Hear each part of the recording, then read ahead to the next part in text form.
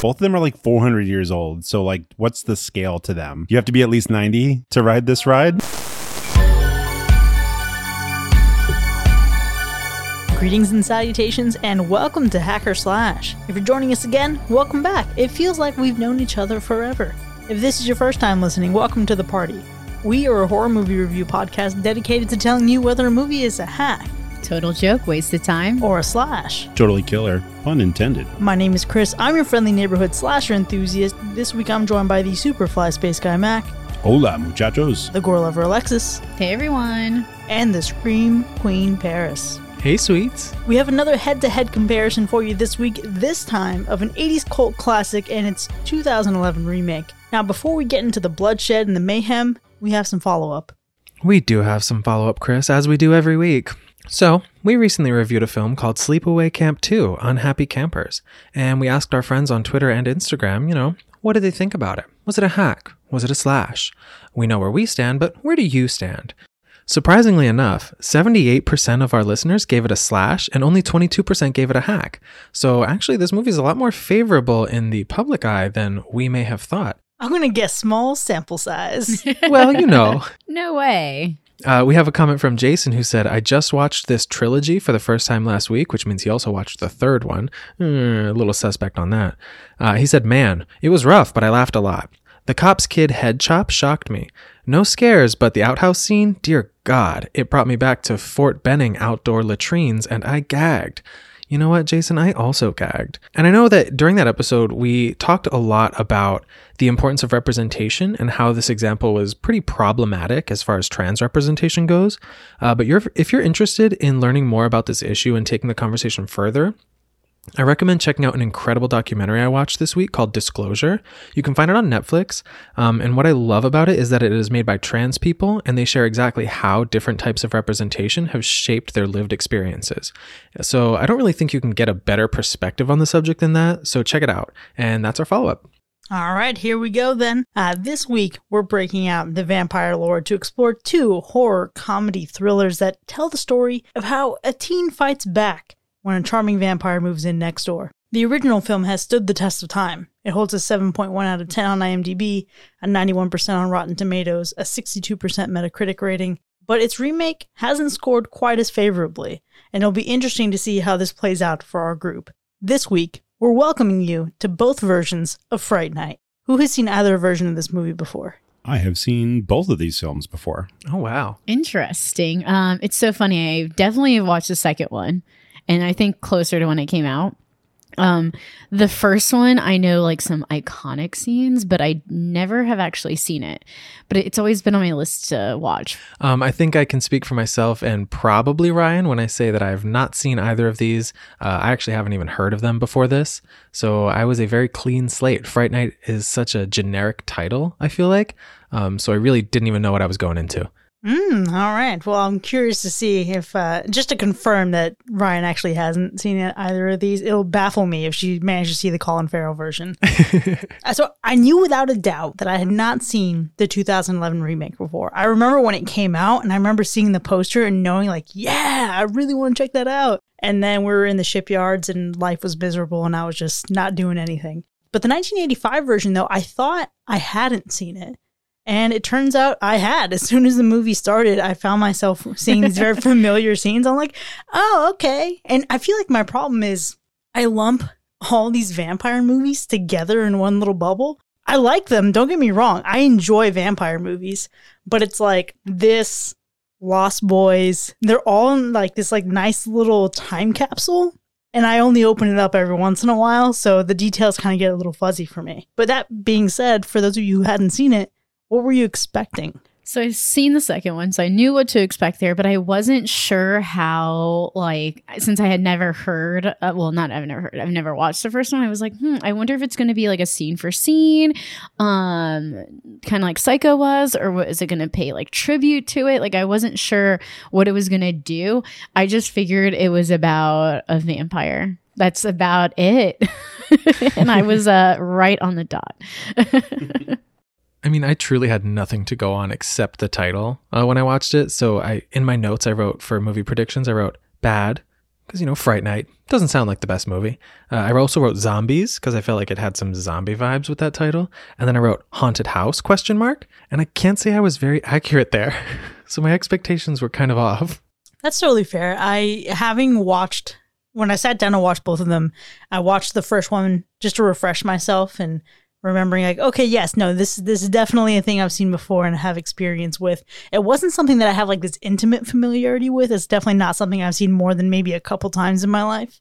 When I looked and saw that the 2011 version has a incredible cast, so you have David Tennant, you have Imogen Poots, you have the guy from Kick-Ass and a number of other things. You have Anton Yelchin, who, oh my gosh, rest in peace. I'm like so sad watching him again to know that he's dead. And then we have Colin Farrell and Toni Collette. I'm offended that Toni Collette is so low on that list.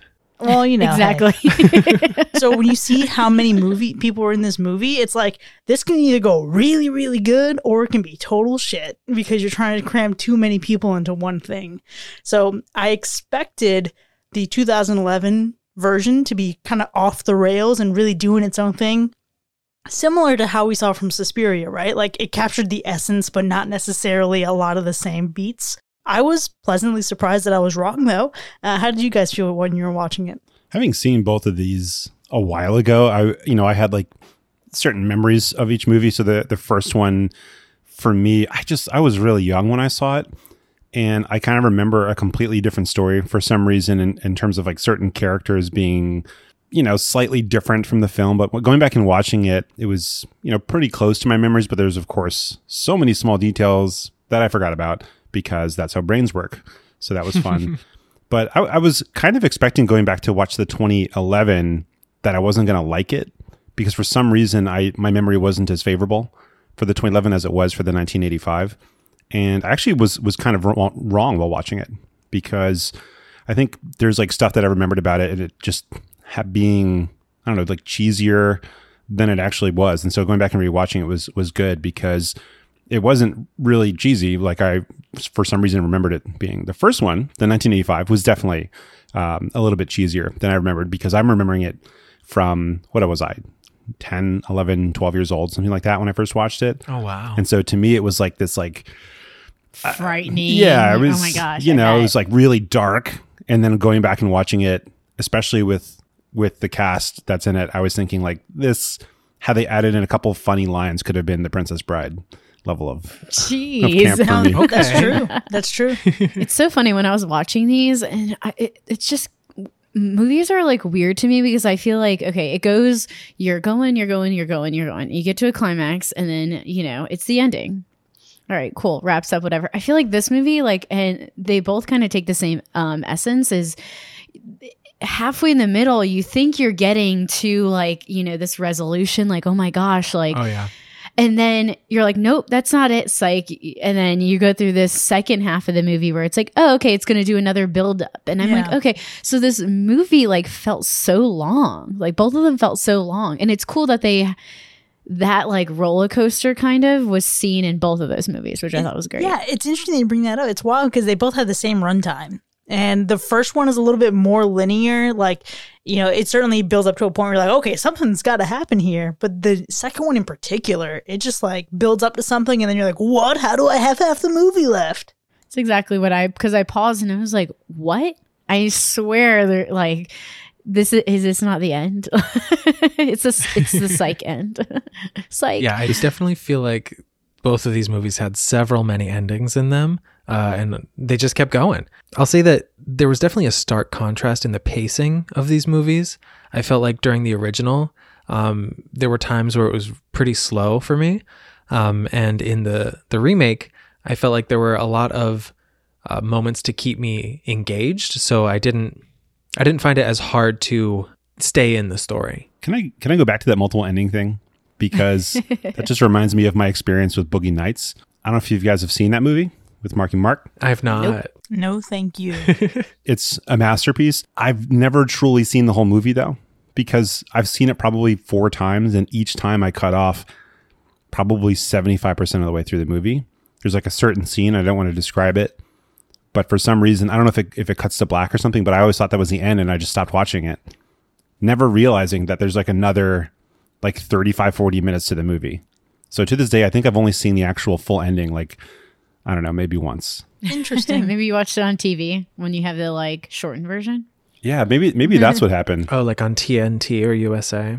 Yeah. But I was watching one time and I was like, this movie looks like Boogie Nights. And then I realized that it was, and it was just like a whole section of the movie that I never kept watching to. And I felt really bad. But it kind of feels like that. You know, when you have a movie that like could have, you know, it almost feels like it would be prime real estate for a made for TV version, or for like a miniseries version where they're able to have like those episodes, if you will, inside of the film where they can have that nice little ending and then keep going on. Yeah. Shout out to that Chucky series coming out. I know, right? Or I would love to see the like, you know, antics between, you know, Jerry and Charlie. That would be cool because it's always like, I gotcha. No, As like I'm a sitcom. I love that. Yes. It's like Tom and Jerry, but Jerry and Charlie got it. Like a dark comedy. Yes, it would be great because you see, I think that's what I got is, you know, usually when there's a struggle, okay, cool. You hit one point, then it's, you know, it hits the end, whatever. But this, it was like, nah, it was like a kind of like cat and mouse, which I fell straight into and enjoyed. Well, there you go. Both of these movies felt like a joyride for me, but in two very different ways. The original felt more like this like zany 80s fun, but the second one felt almost more thrilling. And it's weird because even though they both have comedy infused, like there were some things that I chuckled at, but I wasn't like laughing, cracking up like Tucker and Dale versus Evil. You know what I mean? Like it's not that kind of comedy.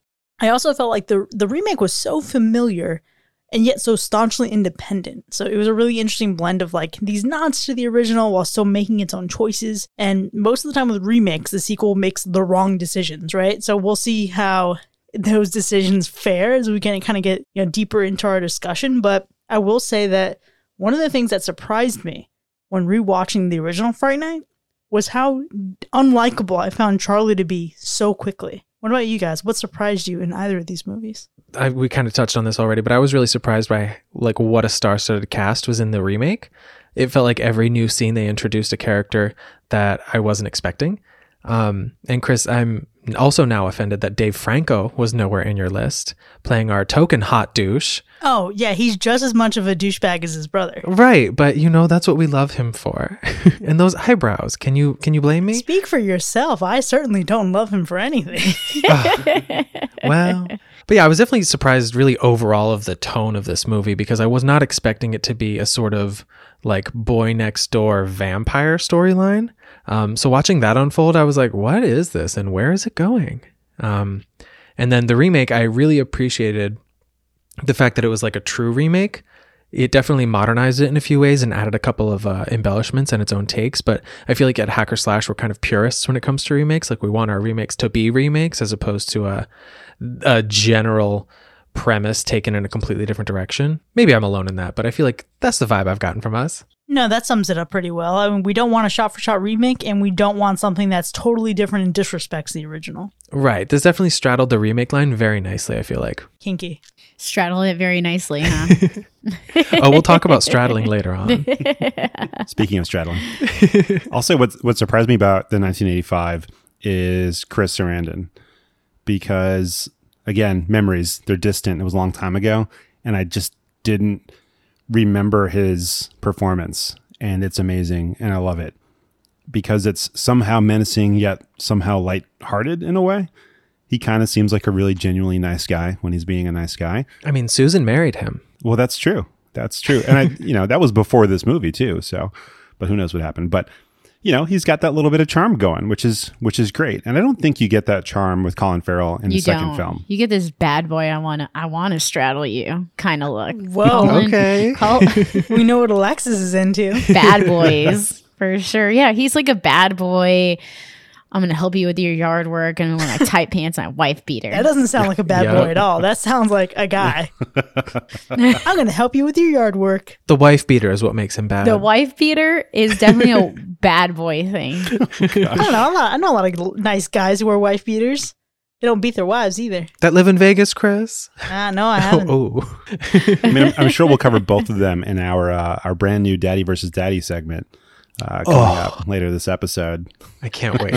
I'm excited for that. But in the second one, that star-studded cast was fantastic. But I was kind of surprised by the humor in it, because I just remembered it being a little bit campier than it actually is. It actually had some pretty, smart humor and some pretty smart kind of ties to the 1985 film too, which I loved, which I can't wait to dive into. But both films surprised me in how homoerotic they were and homophobic in parts. Thank you, Mac. Agree. For sure. Yeah, I totally missed out on that. Some of the comments, I was like, whoa, they said that. I mean, this was my first time watching, so I definitely didn't miss out on it, but I can see missing out on it at the time. Yeah, especially when you're 12 years old or whatever it was for the 1985. And for the 2011, I think it was probably one of those that either I saw on TV, like maybe on HBO or something, or on a streaming service after it had already been released. And it's still been a few years, so my memory has not been perfect, of course. But I didn't pick up on it in each viewing. And now the second time through, I'm just like, wow, there's a line that was like deliberately sexual, outwardly so, that I completely missed out on in the 85 version. May I pose a question? Of course. Was the 2011 version released in 3D? It must have been. There was a 3D version. Okay, yeah. Okay, that's what I thought. Because there were a lot of moments where I was like, this feels like a 3D movie of the time. This feels like a My Bloody Valentine. Oh, yeah. Right, exactly. There was at least a few shots that were deliberate like that. Except done 1% better than My Bloody Valentine. Because My Bloody Valentine, they really went hard. They committed to it. Hey, there's moments in this one that they also committed to, but we'll talk more about those later. Yeah, but My Bloody Valentine committed the whole damn runtime to it, so. That's true, as opposed to a few moments. You got your money's worth on that.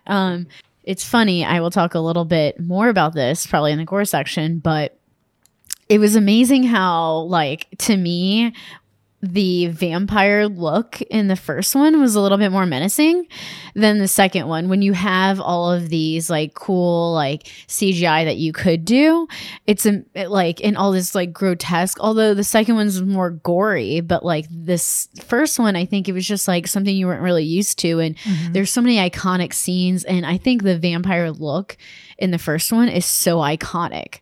I definitely have seen those teeth. I've seen all that sort of stuff. So it was crazy that I was more frightened by, if you would say, a little bit more scared of the vampires in the first one than the second one. One of those vampires straight up looked like Pennywise. Yes. Yeah.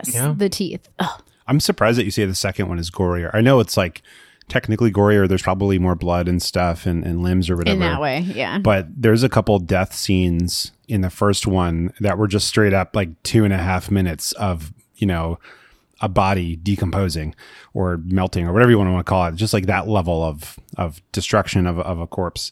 Well, 2 versus 220? I don't know. Sure. Not that 220. makes sense. No, I know what you mean. I think there's just more to me when I think of gore. I just think a lot of blood, but not a lot of what we'll talk about, green stuff. But as far as the scare factor goes, honestly, for the original, I put a 0% scare factor. I was not afraid whatsoever during that movie. And for the remake, I put 15-20% scare because it did, I think, a better job of building tension in some scenes. But for the most part, I wasn't afraid. No fear whatsoever. Yeah, no. Never. Yeah, never. Vampires don't instill fear in me because they're not real, and they are real. They're super ridiculous. Let's add to not real by saying they're absolutely ridiculous, and I just find them funny. I don't know why, but they're always funny. And now that we have What We Do in the Shadows, oh my they're gosh, always going to be funny. Okay, I think that ruined it for you. I could not stop waiting for Laszlo, Nandor, and Nadja to just pop out in the 2011 version. It was amazing.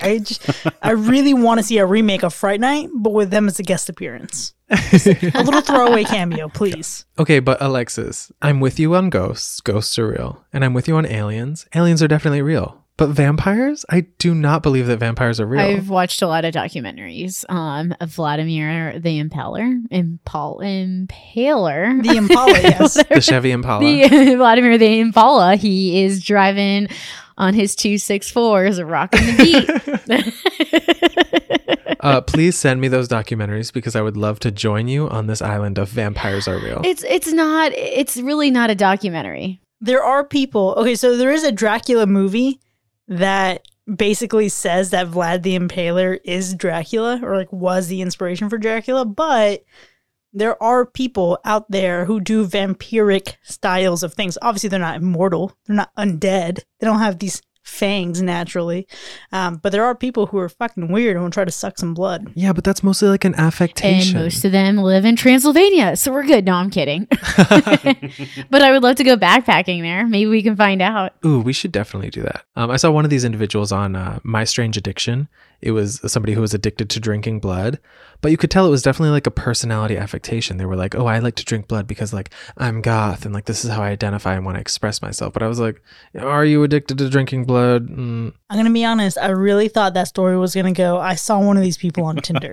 Hey, I am one of these people on Tinder. I mean, did your profile picture have the fangs that you use on our website? Probably. When I had my Tinder profile, I think it did. Also, the taste of blood isn't bad, you know? It has a strong What? iron taste that's like, nice. You like It's sucking on licking pennies? batteries. Because, yeah. No, well, listen, I used to lick batteries when I was little, but that's probably explaining too much. Those batteries with the two things on the end? Yeah. The 9 volts? You put your tongue on those to feel the tingle.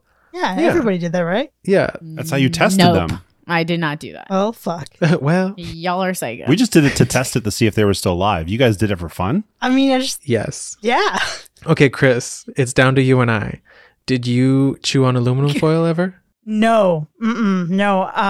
Just me. Okay, I'm done. You know, I know people have done it, so I know it's not like a uniquely you thing. Okay, good. However, I think I imagined what it must feel like to do that and have fillings. And even though I've never had like a filling in my life, it just like Yeah. the cringe factor of it just threw me off and shamed me from ever doing it. I can feel that just by you talking about it. Yeah. It feels like you're an electric robot. Ooh, okay. That's very specific, Paris. I just smoked weed. Okay, guys, I didn't chew on aluminum. I just smoked weed. I just did something natural. I'm normal, guys. Sorry, I guess I'm normal. There are worse things I could do. Then chew aluminum too. Great karaoke song. I had some trouble when I was watching this movie getting this image out of my head of another movie where a vampire moves in next door, except this vampire tries to date one of the kids' moms. And I'm pretty sure I'm thinking of The Lost Boys. No, you're not. You're thinking of a different movie. Can I say what it is now? Please. Blade. You're thinking of Mom's Got a Date with a Vampire Oh shit. Yes. Okay. That is it. with Mr. Sheffield. Yes. Okay. That is definitely it. But I think there is something that happens with the mom in The Lost Boys. Oh, maybe. I haven't seen that one, but I was definitely reminded of that. Or the vampire assistant, maybe. Maybe. There's a lot of vampire movies out there that Yeah. you can't help but think of when this movie comes to mind, just because this movie is very self-aware as a vampire movie. It kind of references a lot of vampire tropes. So it's hard not to think of those other vampire things. I also do appreciate a post-Twilight movie commenting on Twilight. That's pretty great. But do you guys feel like this movie distinguishes itself enough from the rest of the vampire crowd? Well, that's tough because we've seen so many other depictions of vampires by this point. It's hard to differentiate like what draws upon what. But I like that this version of vampires in the 1985 version, they can still be pretty brutal and still look really ugly. And I love that carries through to the 2011 version because I think every other vampire movie we see is basically like Seduction, right? seduction, attractive people that happen to have really sharp, fangs going on. Mm-hmm. Or like The Strain, where they're like viral vampires. And that's just another zombie film or movie right there. All right, that's zombie adjacent for sure. Were you really sad when that got canceled? Because I definitely was. I wasn't sad because I stopped watching at a certain point. What? That movie? Yeah. So I really, I show was was good. binging The Strain. I was really binging it. And then I canceled Hulu and stopped binging it at some point. And I tried, when I picked it back up, let's hit play on this episode. And I was like, nah, this is dumb. I can't watch this anymore. Man, I loved it. I loved it. So look, we can generally agree that there isn't much fright about this night, but how do you guys feel about the way each story wrapped up? I rather like the endings of both films. I love a good vampire, just story in general, whether it's treating them positively or as villains or whatever, as long as it's succinct. I hate when you get a vampire thing and it's really just kind of like ambiguous and you don't really know what happens to the main characters, what happens to the vampire itself, and you're just like left to wonder what might be afterwards. And I feel like both of these films did a really good job of being like, here's the story, it's done. I don't know. I kind of like a little bit of mystery when it comes to a vampire. So I kind of like how the first one wrapped up compared to the second one. I think it's a little bit more concrete what happens in the second one than the first one, but I do appreciate some like mystery and additional seduction. I don't know. Seduction The hope for the for ending. more. For me, I thought the endings were both pretty serviceable. You know, there weren't any egregious offenses in the endings. I felt like they were pretty conclusive. I wouldn't have been mad about like a sort of teaser for like, oh, but maybe it's not over kind of thing. But yeah, the endings they happened. I'm not mad. Looking at both of them, I found myself more satisfied by the results of the remake, even though the results are just about the same. I think it's because I cared about those characters more. But that being said, they wrap themselves up really well. They're very conclusive. But what I think we do need to do is get into how we feel about these movies so we can start breaking down the actual specifics of the stories. Now, before we get to our ratings, Alexis, how many people died in the original version? It will be 6 total. Yeah, and you know it's a vampire movie, so you don't know what you're getting there. What about the remake? The remake has almost double, so 13, which is pretty high. That sounds right. You're right. You never know what you're going to get in a vampire movie, whether there's some resurrection, whether there's, what's going on. That's always a factor. Stay tuned for more. Now, there were some animals in both movies. What is our animal report looking like for the Fright Night experience? So for the original film, I would be lying if I said one of our lupine friends did not suffer a wound. But in the remake, it was fine. We're clear for the remake. Yeah, that first one's a little rough to watch, but that's okay. Let's get into the scoring. Fright Night from 1985. Was it a hack or was it a slash? It was a slash. I think it's fair to say that if you grew up with this, you probably have fond memories of it like me. But I don't know how you guys feel being new to it since you didn't watch it growing up. But I feel like it kind of set into motion my appreciation of the vampire and, just the whole like occult genre for like the traditional occult genre for horror movies for me, where I just have this like fond memory of it. And now that I have watched it again, I think it's probably mostly due to Chris Sarandon and his portrayal of a vampire. Interesting. I really enjoyed this movie. I think Chris nailed it for me when it has this like 80s-ness surrounding it. And it's got this, I wasn't expecting a comedy. And I know you guys have seen like What We Do in the Shadows. And I haven't really seen like, I don't want to say a comedy, but something that has like some elements and some characters in it that make you laugh, but it's still like enjoyable. It's not over the top. And this one it was just great. I followed the characters, and I don't know, I'm liking more 80s movies more and more now than I ever have, You're peeling back the layers and looking deeper than the surface. It's good. Exactly. I am happy to say, and it feels so good, that this movie was such a hack, you guys. After 3 weeks of slashes, I'm happy to hack this film. Going into it completely blank, I didn't really recognize that it was supposed to be comedic. It wasn't funny to me. I wasn't scared, so it kind of failed in a lot of ways. There were some effects that were very bad, and there were some effects that were actually very good. Like there was one specific element of this film that I loved, but it wasn't enough to make up for the rest of it.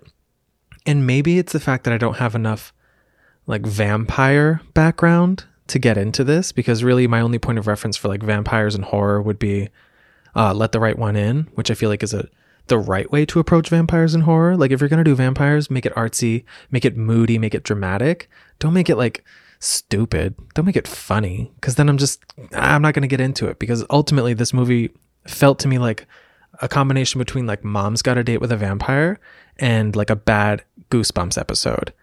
And so it gets a hack. I can feel that Goosebumps feeling with you. And I watched it, like, I don't know if it was like redone in 4K or something like that, but I watched like a high quality version of it on a 4K TV. And I feel like with some older movies, it ends up making them feel a lot more like Goosebumps episodes, or like even like soap operas sometimes. So I can feel that vibe. All right. So far we have 2 slashes and 1 hack. Now, look, there are some problems with the 1985 Fright Night.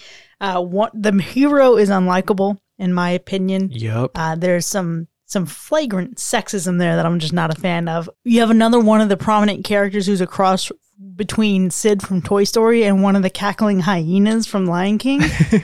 So that's like an interesting recipe that I'm not particularly interested in, right? However, when it comes down to it, I love comedic vampires. And I think it's because it's so easy to see it done seriously. It's so easy to see it, 30 Days of Night. It's so easy to see it, Queen of the Damned, any number of Dracula movies. And look, I think maybe it's just What We Do in the Shadows has primed me for this. I love self-referential humor and the meta-ness of this movie and its approach. The 1985 Fright Night gets a slash for me. It's zany fun, even if there are some weirdos in it that I'm not particularly fond of. And with that, we're actually going to carry into the 2011 remake, because that's also a slash for me. It has a cast that I find way more enjoyable, with the exception of Colin Farrell, but we'll get there. You have a movie that is elevated from its zany 80s roots and given it the modern touch of, being thrilling. So I thought it was the perfect balance of modernizing some things, disregarding other things, and infusing new elements to it. And so that one gets a slash from me. But here we go. 2011 Fright Night. Hacker slash for you folks. I'll tell you, Chris, I totally agree that this movie definitely improved in a lot of ways upon the original. But for me, it still wasn't enough. In some ways, it seems to make infractions that are, you would think would be like from an 80s movie, but are from 2011, in which case the excuses are kind of like, why did you include that? I will admit that the one element that I loved in the original carried through into this film, and I also loved it here, and we'll talk about that after. But for me, it was like, there were a lot of the same mistakes as the original, as well as some new mistakes that didn't really hit with me. So I'm giving this one a hack too. I did not care for either of these movies. I will never watch them again. Not my cup of tea. Interesting. Sort of agree with what you're saying. Interestingly enough, I found this one to not be as good as the first one. I just think you have this, promise to do a lot more when you have, a great cast, you have, CGI that you can put in, and you can really give some terror to these vampires. But I just wasn't feeling the same kind of vibe in the first one. But I do appreciate the scenes, the opening scene is my favorite. Just because they have Fright Night on and Vincent on both of the TVs, which I was like, oh my gosh, cool. Please don't be a scene for scene. And then I was like, all right, we're good. We're good. I love gory. It's a little bit more gory. You have a lot of more teeth. I think it's a little different. You got a lot more reds and, I kind of like the look of this. So as it wasn't overall a better movie than the first one, I still really enjoyed it. I still loved watching it the second time I watched it. I'd have to remove myself a few more years before I watched it again, but I definitely love how meta this one was too. Wasn't as much as the first one, but I'm gonna have to give it a slash still. Nice. I love me some vampire stuff. It's for some reason it's really fun to watch, and when I do enjoy some vampire stuff, I like things that emulate the traditional Dracula a lot and Nosferatu. So I like vampires that are kind of gross looking, and they have a lot of sharpness going on, and they have the long nails, kind of thing. Yet somehow they still have a little bit of that seductive power. And I think they hit on both movies here. They hit it on the head. They have that nice balance. But I think, if you haven't watched it, obviously I'm going to throw out some character names you may not, recognize yet. But the vampire from the first one, superior than the one in the second one. The protagonist in the second one, better than the first one. So I don't know if you guys can agree that Charlie was definitely a better Charlie in 2011. Hell yeah. So that's pretty easy for me. The Peter Vincent in both movies, actually pretty great in both movies. So I got to give both of them credit, and each of them has their own reasons why they're pretty great and really fun. But I can't really tear down the 2011 at all.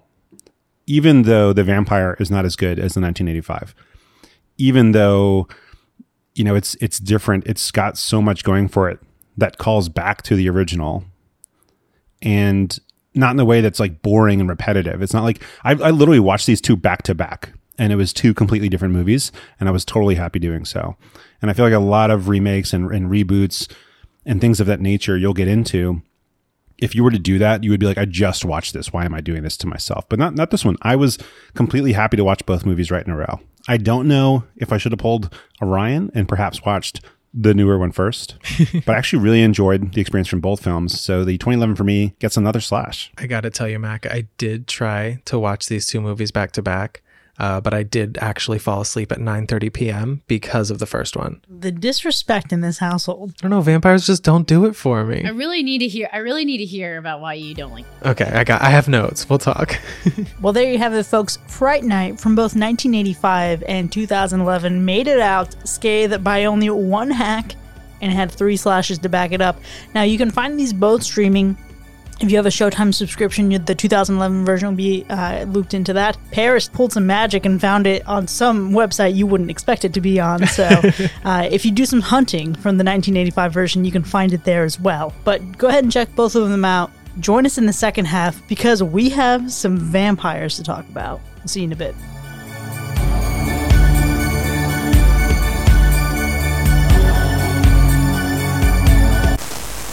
Howdy there, vampire hunters. Do you ever get hungry after a night of slaying the villainous undead? Why not celebrate a successful hunt with a delicious porterhouse? Did you get 2 kills with 1 wooden steak? Enjoy a filet mignon. Score a vamp kill with a sharpened piece of human bone? Snag a T-bone. Stews, Steaks, and Steaks sells the finest grade A steaks for all you steak-wielding heroes. And don't forget, we carry a variety of wooden, metal, and elk antler steaks for your slaying needs. The stakes have never been higher.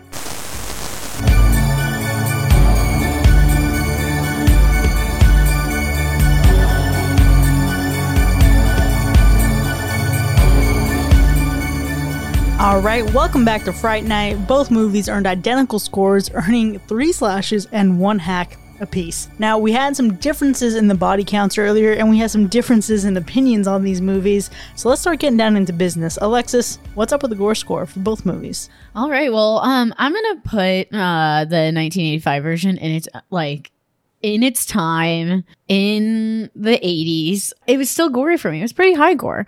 There's 2 like scenes I think that like show this like gooey mess. One is gonna be my favorite kill, which is gonna be Billy. You have this like green gooey, and I think I'm at this point still like, who are you? What are you, Billy? Are you his what? Familiar? Yeah, familiar. No, I have a theory about Billy. I want to hear it. Here's the thing. It's not even a theory. You remember how Prom Night, this is Laurie Strode and Michael in the alternate universe? Yeah. Billy, I have this like, I watched this, and when he got shot and knocked down to the stairs, but then did the perfect sit-up with that core strength and then just kept coming. I'm like, whatever Billy is made of, Michael Myers must also be made of. Except Michael Myers doesn't melt. So there's that. Okay, I was gonna say, because I wasn't sure. I'm like, is he a vampire, or is he just this person like stuck because he has kind of some vampire blood but is not fully transformed? I don't know the logistics of what Billy is, but I think he is his familiar, like Mac was saying. I always remembered this movie as the familiar being a werewolf. Okay, so what the heck is a familiar? So the familiar is so basically if the vampire's got to sleep, all day, you need somebody to do all the menial tasks and like take care of you, make sure you don't get killed. Right? Oh, very so important. You have very somebody important. that can stay awake and go into the light and buy you groceries and clean the floors and that kind of thing. So I, for some reason, always remembered that this movie had a werewolf familiar, and it doesn't. Kind of.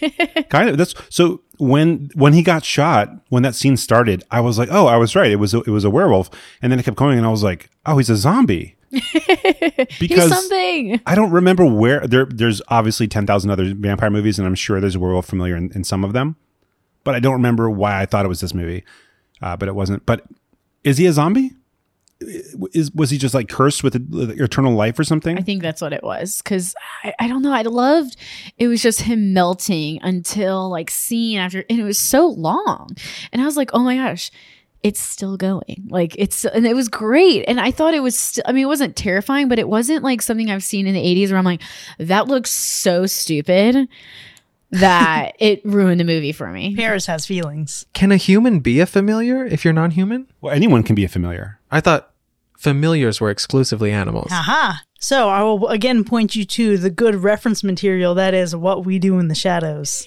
Guillermo, the best fucking familiar. So good. I really need to see this because this is the first, like, I know we're getting a little bit out of the gore, but this is like the first movie that I've seen that has a comedic value. I've seen such that are like so dark and ominous that I'm like, this was just like, and I know I've mentioned this on plenty of other podcasts. I need to see it. I need to see it. I'm just going to put it on tomorrow night. All right. Please. Maybe You know that what's should be great, our though? Patreon content. I love that this movie wasn't a comedy, yet the charm of the vampire was comedic in many cases. You didn't think Evil Ed was? That son of a bitch. Evil, like, you know, Ew, I hated Evil Ed. so Chris's description of Evil Ed was very apt. And I get it. Annoying. it was a mixed bag. Yeah, so there was parts of it I found really funny. I liked parts of Evil Ed from 1985 more than parts of Evil Ed from 2011, and vice versa in some cases. But as a character overall, I feel like we could have done without a little bit. I would have loved that. Interesting, because I think he's so iconic. When I think of this movie, I think of his face, and I think of Amy's face as well towards the end. So, like, I think of both of them, and that's what this movie is to me. It isn't Jerry; it's Evil Ed. Ew. But I will say that Evil Ed's death with a fucking stake as a werewolf, and that confused the hell out of me. How is a vampire Yes. also a werewolf? Thank you. I don't know where that came from, but Alexis, what about the gore score for the 2011 version? We start off pretty hot and heavy in this one. We got some, slit throats or whatever was going on. Maybe it was just a bite that turned into like something crazy. And then you have the mom that's like all on top of the bed, and so funny. The guy's like laying under the bed making all this noise, and then his dad just slides and I'm like, oh, mess. But it was pretty gory, I thought. Like, it wasn't as like ewy and gooey. It was bloody in this for sure. This movie definitely took a page out of Prom Night in 2008's book. Yeah, I mean, you even missed out on gore for vampire deaths coming from the 1985. Like, the vampire deaths were just like, very like True Blood style. You know what I mean? Well, True Blood is actually really gory. Never mind. But I feel like a lot of Blow up. Yeah, where they blow up blood. in blood spurts. Well, we had a little bit of that for Jerry, but a lot of modern vampires, they just like explode or they turn to dust or something. Yeah, I hate the dust, which I think is what they did in like the 2011 version. Yeah, I mean, they have a mix, like, depending, but I love that 1985 like turning to just like skeleton and like goo and grossness. So I think we like traded off. We like lost out on vampire gore and then got a lot of human gore, which was cool. Which I like too. My favorite death in the second one. And when I saw this is why I was like, everyone's going to give this a slash. It's a great movie. They brought back OG Jerry in the second one. Hell yeah. Which I thought was so cool. They did. I thought it was so clocked cool. that I'm like, immediately. yes. So his death was my favorite. One, there's blood spurting out. And I was like, damn, you're dead now. Finally. Like, Was it a missed opportunity for you guys? Do you feel like he could have just like flashed some things when he got back in the car and then Jerry would have let him drive off? No, I like the way they did it. I like the way that they would did have been it. cheesy, but Yeah. it would have kind of been fun. It's got to be an Easter egg, not an egg that's thrown at your face. That's true. I do have to say, though, between these two movies, I feel like this is a prime example of the difference between practical effects and CGI effects. Because I feel like in 2011, CGI effects weren't quite great yet. And practical effects at the time that the original was made also weren't quite great.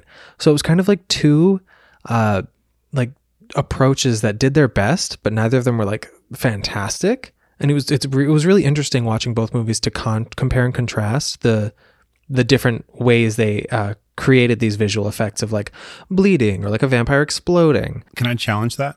Yes, please. Avatar came out in 2009. Oh, shit. Okay, so this movie had no excuse. Aside from budget.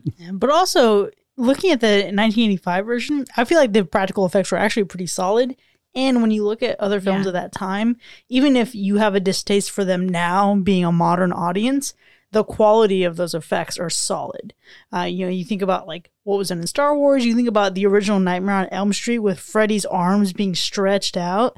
Practical effects were as good as they were ever going to really be at that point. I gotta say, Chris, some of the practical effects in the original were pretty great, namely Amy's transformation at the end. I thought the effects there were stunning, really impactful for me specifically.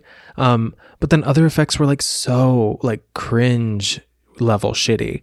Like the entire wolf scene with that animatronic wolf just struggling on the foyer with its awkwardly moving limbs. I was like, oh, please, this is bad. Let's not bring this into the remake, please. No, I enjoyed that. Have you seen An American Werewolf in London? No. Oh, so you need to watch that. Is it just as bad? No, I'm curious to see how you feel about it, because there's an incredible transformation scene, and it's a mix of like really good acting and animatronics, but it's so amazingly done with practical effects that you like the movies that came after it that, you know, just took the name and ran with it, that used CGI, were trash in comparison, because you like can't recreate the feeling of a good practical effect. And this brought back some of those memories for me, but it wasn't as good, because it was like, you know how we can show a transformation? We can just like cut and do a different, you know, a different shot. And cut. See, I want to be clear. I feel like the transformation was actually very impressive for practical effects. There were a lot of times where I was like, oh, this is actually great. But specifically when the wolf was just a wolf, that's when they lost me. And I was like, this is a very bad animatronic wolf. Yeah, flailing across the ground. It was really when it was dying, when its limbs were just kind of like rowboating in a circle, and I was like, that's a robot with some fur glued to it. Ed's death as the wolf evolving back into Ed and then finally back as Ed in his final form was hands down my favorite death. What? It wasn't even because I was so satisfied by Ed dying, because honestly he was annoying as fuck. But It was Peter Vincent that made that moment, because you have this guy who's been seeing this fake shit his whole life. He's now witnessing a child die, and it's Ed's evolution or transformation back into a young kid.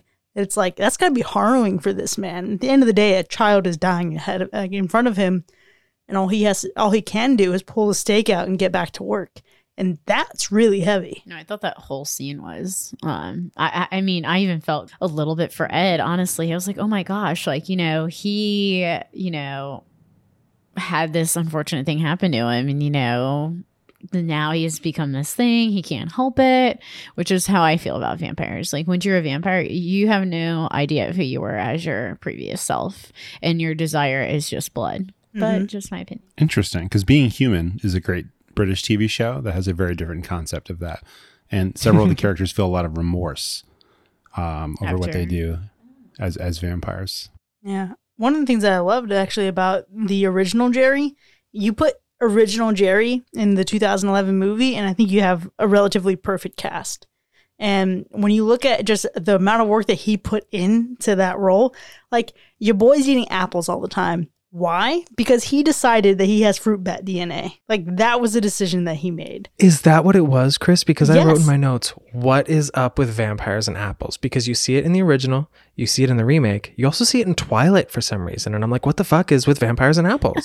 So I always saw the apples as imagery in Twilight, but I didn't notice anyone actually eating them who was a vampire in Twilight. There's a scene where Edward like catches an apple at the last second. But he made the decision. He researched all this vampire lore and made very specific decisions to elevate the quality of his performance as a vampire. And he grounded his role into having a soul, whereas Colin Farrell looked at the role and said, I don't know, this guy doesn't have a soul. So I think that's why his performance, or at least for me, felt a little bit emptier. I definitely agree. I liked the performance of Jerry in the original. I thought he was one of the more standout roles in the film. His performance was great compared to the rest of the cast. I totally agree with you, Chris. The original Charlie was grating at best. He felt like a bad child actor that grew up to be a bad teenage actor. But I also didn't hate Colin Farrell as Jerry either. I feel like they both brought a relevant take to the character, in that, you know, they were both sexy. I'll say that. Maybe one was sexier than the other. Who's to say? But I felt like Colin Farrell brought a more modern approach, in that he was more kind of snarky, more like, oh, you think that that's a thing? That's not a thing. Vampire, like, oh, you're an idiot. And more condescending as a vampire, which I feel like would be the modern vampire persona. But both of them, I feel like, did a kind of great job. And I didn't even like these movies. So Daddy v Daddy, who wins? Yeah. Listen, Susan Sarandon has excellent taste in men, but also Colin Farrell is Colin Farrell, you know? This is hard, you guys. This is the hardest thing. Alexis, where you land? Can I throw in some of my insight? Yes, please. Okay, so while watching the first one, I mean, we have Jerry and Billy, and Wait, are you about to give it your daddy? well, I'm just going to provide like my Everybody can have a daddy. That's right. I'm just going to provide my thought on it because I feel like in the first one we have Jerry and Billy, and they're really comfortable in like themselves and their lifestyle. That's true. We get into Jerry from 2011, and he's got this kind of, I don't know, just like really aggressive kind of bro culture that he's, you know, perpetuating. And so I feel like he's not outed yet.